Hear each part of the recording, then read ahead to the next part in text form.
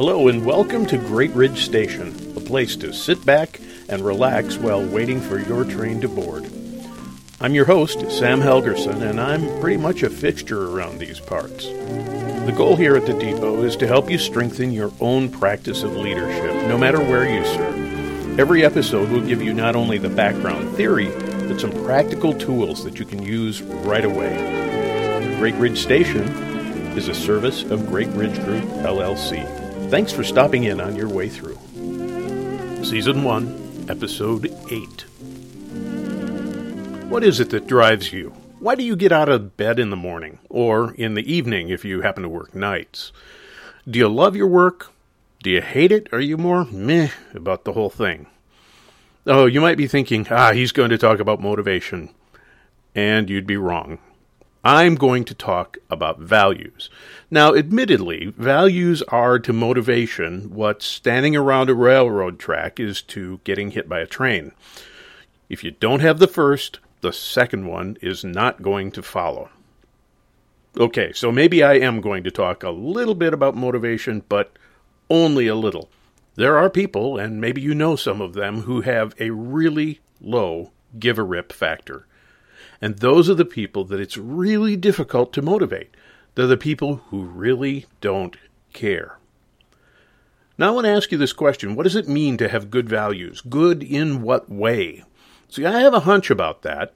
Put this in the category of informed theory, but lacking the faintest hint of research. See, it seems to me that good values are those beliefs that can be used to motivate people toward shared, mutually beneficial outcomes. Now, usually when people are described as having bad values, it simply means that they are pursuing things that I do not value. And yes, it is a bit of a judgment call. Now, I'm not making an argument for relativism. There is such a thing as absolute truth, or what Francis Schaeffer called true truth, though it does seem odd that we'd have to qualify it that way. See, it is important, though, that we recognize that we don't necessarily hold the one right perspective on anything. Let's talk about why that is. You see, whether you know it or not, you hold two different sets of values. These are called terminal values and instrumental values. Terminal values are also called end values because they represent your personal bottom line for what's most important. Terminal values are the things that matter most, the things that you would lay down your life for, the things that are most worth pursuing, at least for you. I think I mentioned this earlier. It was Dr. Martin Luther King who said, if you haven't found anything you're willing to die for, you really don't have anything to live for. That's the idea behind terminal values. So what do those things look like? Well, okay, I have to go and get all academic-y now. Milton Rokeach, in his book Understanding Human Values, did some groundbreaking work on this way back when I was just a snot-nosed kid. Obviously, his work has endured. Now, I'm not going to give you an exhaustive list, but I do want to point out a few of the sorts of things that Rokeach noted as terminal values.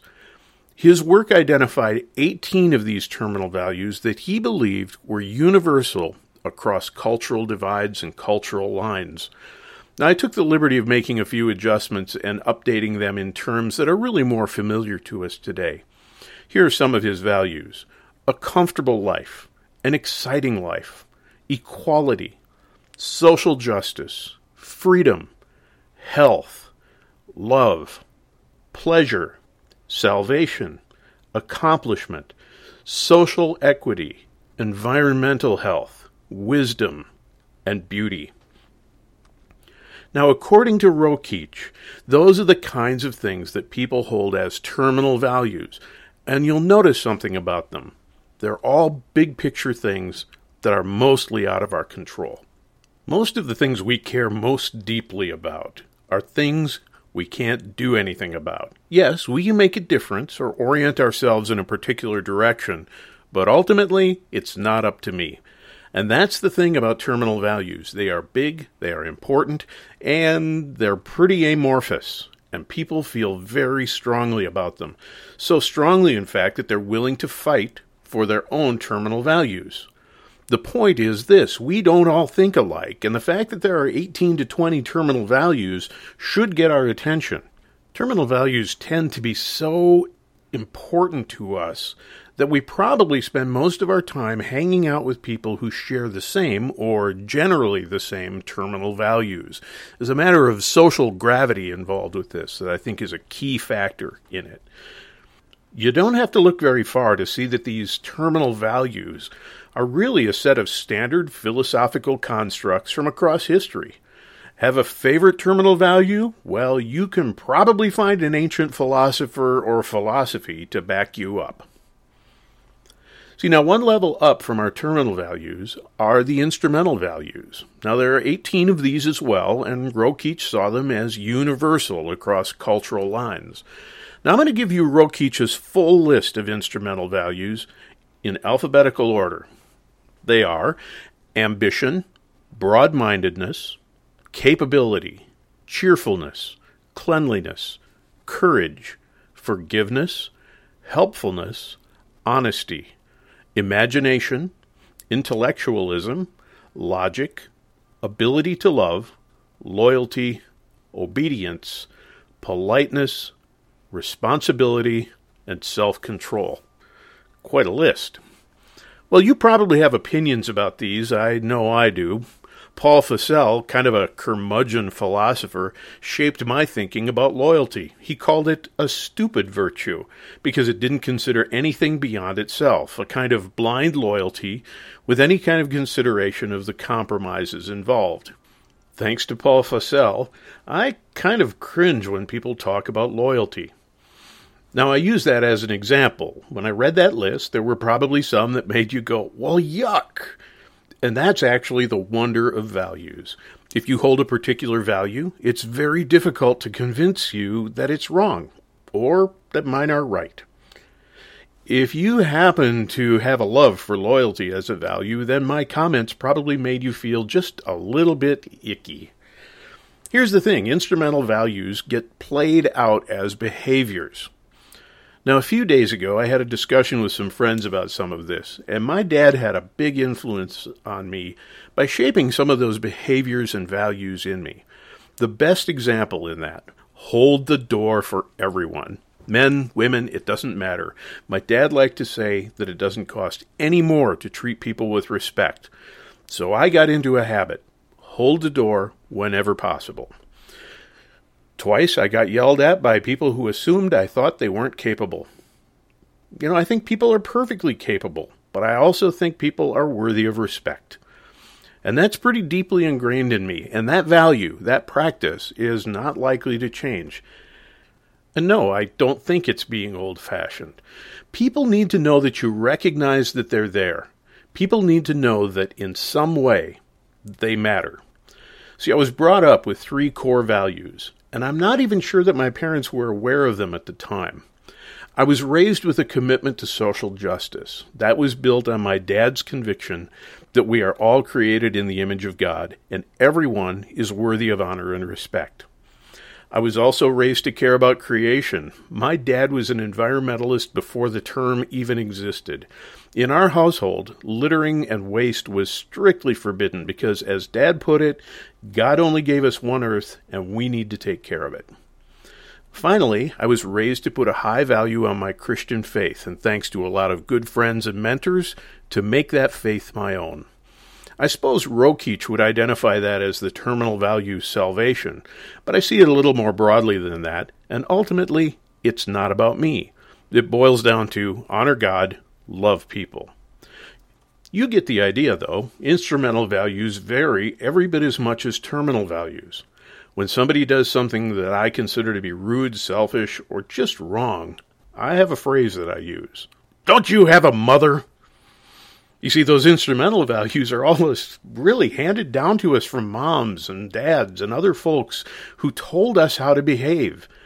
Often, those things get handed down to us in ways that we don't even recognize. But we can also intentionally adopt instrumental values based on our own growth and development as a person. See, here's the thing about instrumental values. They, and the behaviors that grow out of them, are designed to point your life towards certain terminal values. Now, there's not a one-to-one correlation between terminal values and instrumental values. You may share the same set of instrumental values with people who have radically different terminal values. And so, this concept of human diversity becomes even more complex. Here's what you want to keep in mind. Terminal values are where you're going, big picture. And instrumental values are how you get there and the behaviors that support that. And now, I want to talk about instrumental values in some ways that Rokeach never saw coming. Just a couple of years ago, I read about this emerging field of philosophical counseling.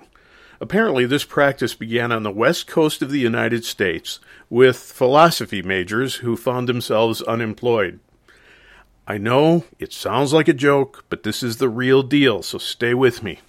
Philosophical counselors started cropping up to help people make sense of their lives.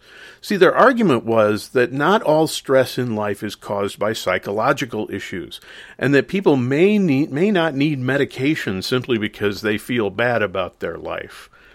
These philosophy majors reasoned that part of the problem was that people were living their lives in ways that conflicted with the things that they said were most important to them. I think they had a point. In other words, if you say you care deeply about environmental issues and you drive some huge scalawag behemoth, that's going to create some dissonance stress in your life. And if you say you care about social justice and act like an absolute jerk to everyone you talk to, you're going to create some dissonance stress. I kind of side with the unemployed philosophy graduates on this one.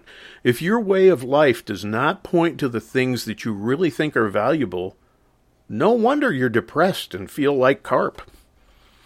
If you want to be an effective leader, you have to learn to figure out how to live out your instrumental values in ways that do move you toward your terminal values. And you have to find ways to help people identify their own terminal values so that you can motivate them in the right direction. Incidentally, that is the right direction for them, not necessarily for you, because you can't define someone else's values for them.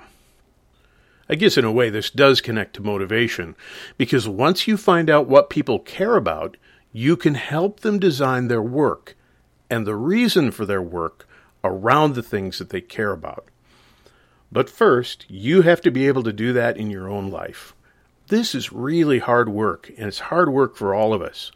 First of all, it requires us to figure out our own terminal values. There are tricks to this, and to help you figure them out, because they rarely show up on their own, you need to at least know one of your instrumental values and how you choose to live it out. In other words, know the value and the behavior that goes with it. One more time, here's Rokeach's list of instrumental values.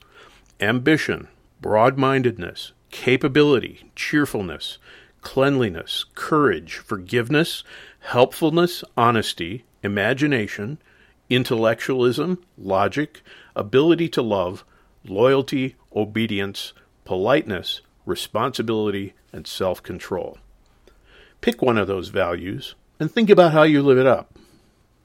That is not what I meant. Think about how you live it out, not how you live it up. Anyway, think about how you live that out. For instance, how does capability show up in your life? How about honesty?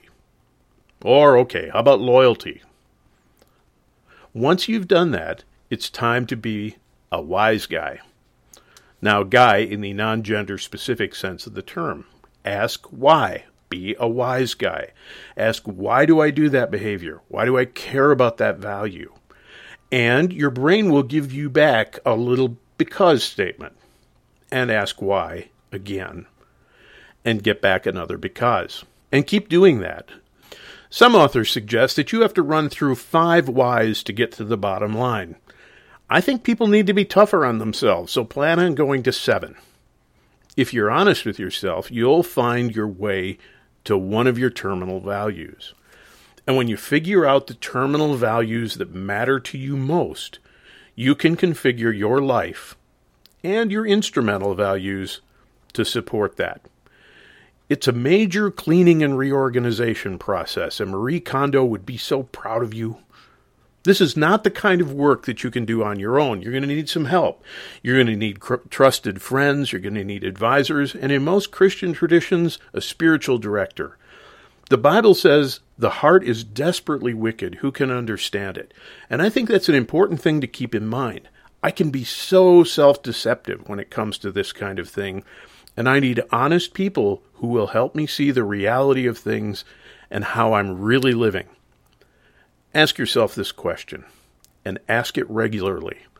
Do your instrumental values and behaviors align with the things that you consider to be most important? If not, you've got some work to do. Align your life with the terminal values that are most important to you. Thanks for joining us at Great Ridge Station. As the train boards and rolls on to its next destination, we hope you found your time here helpful. Consider what you've learned and what strategies and practices you can implement right now.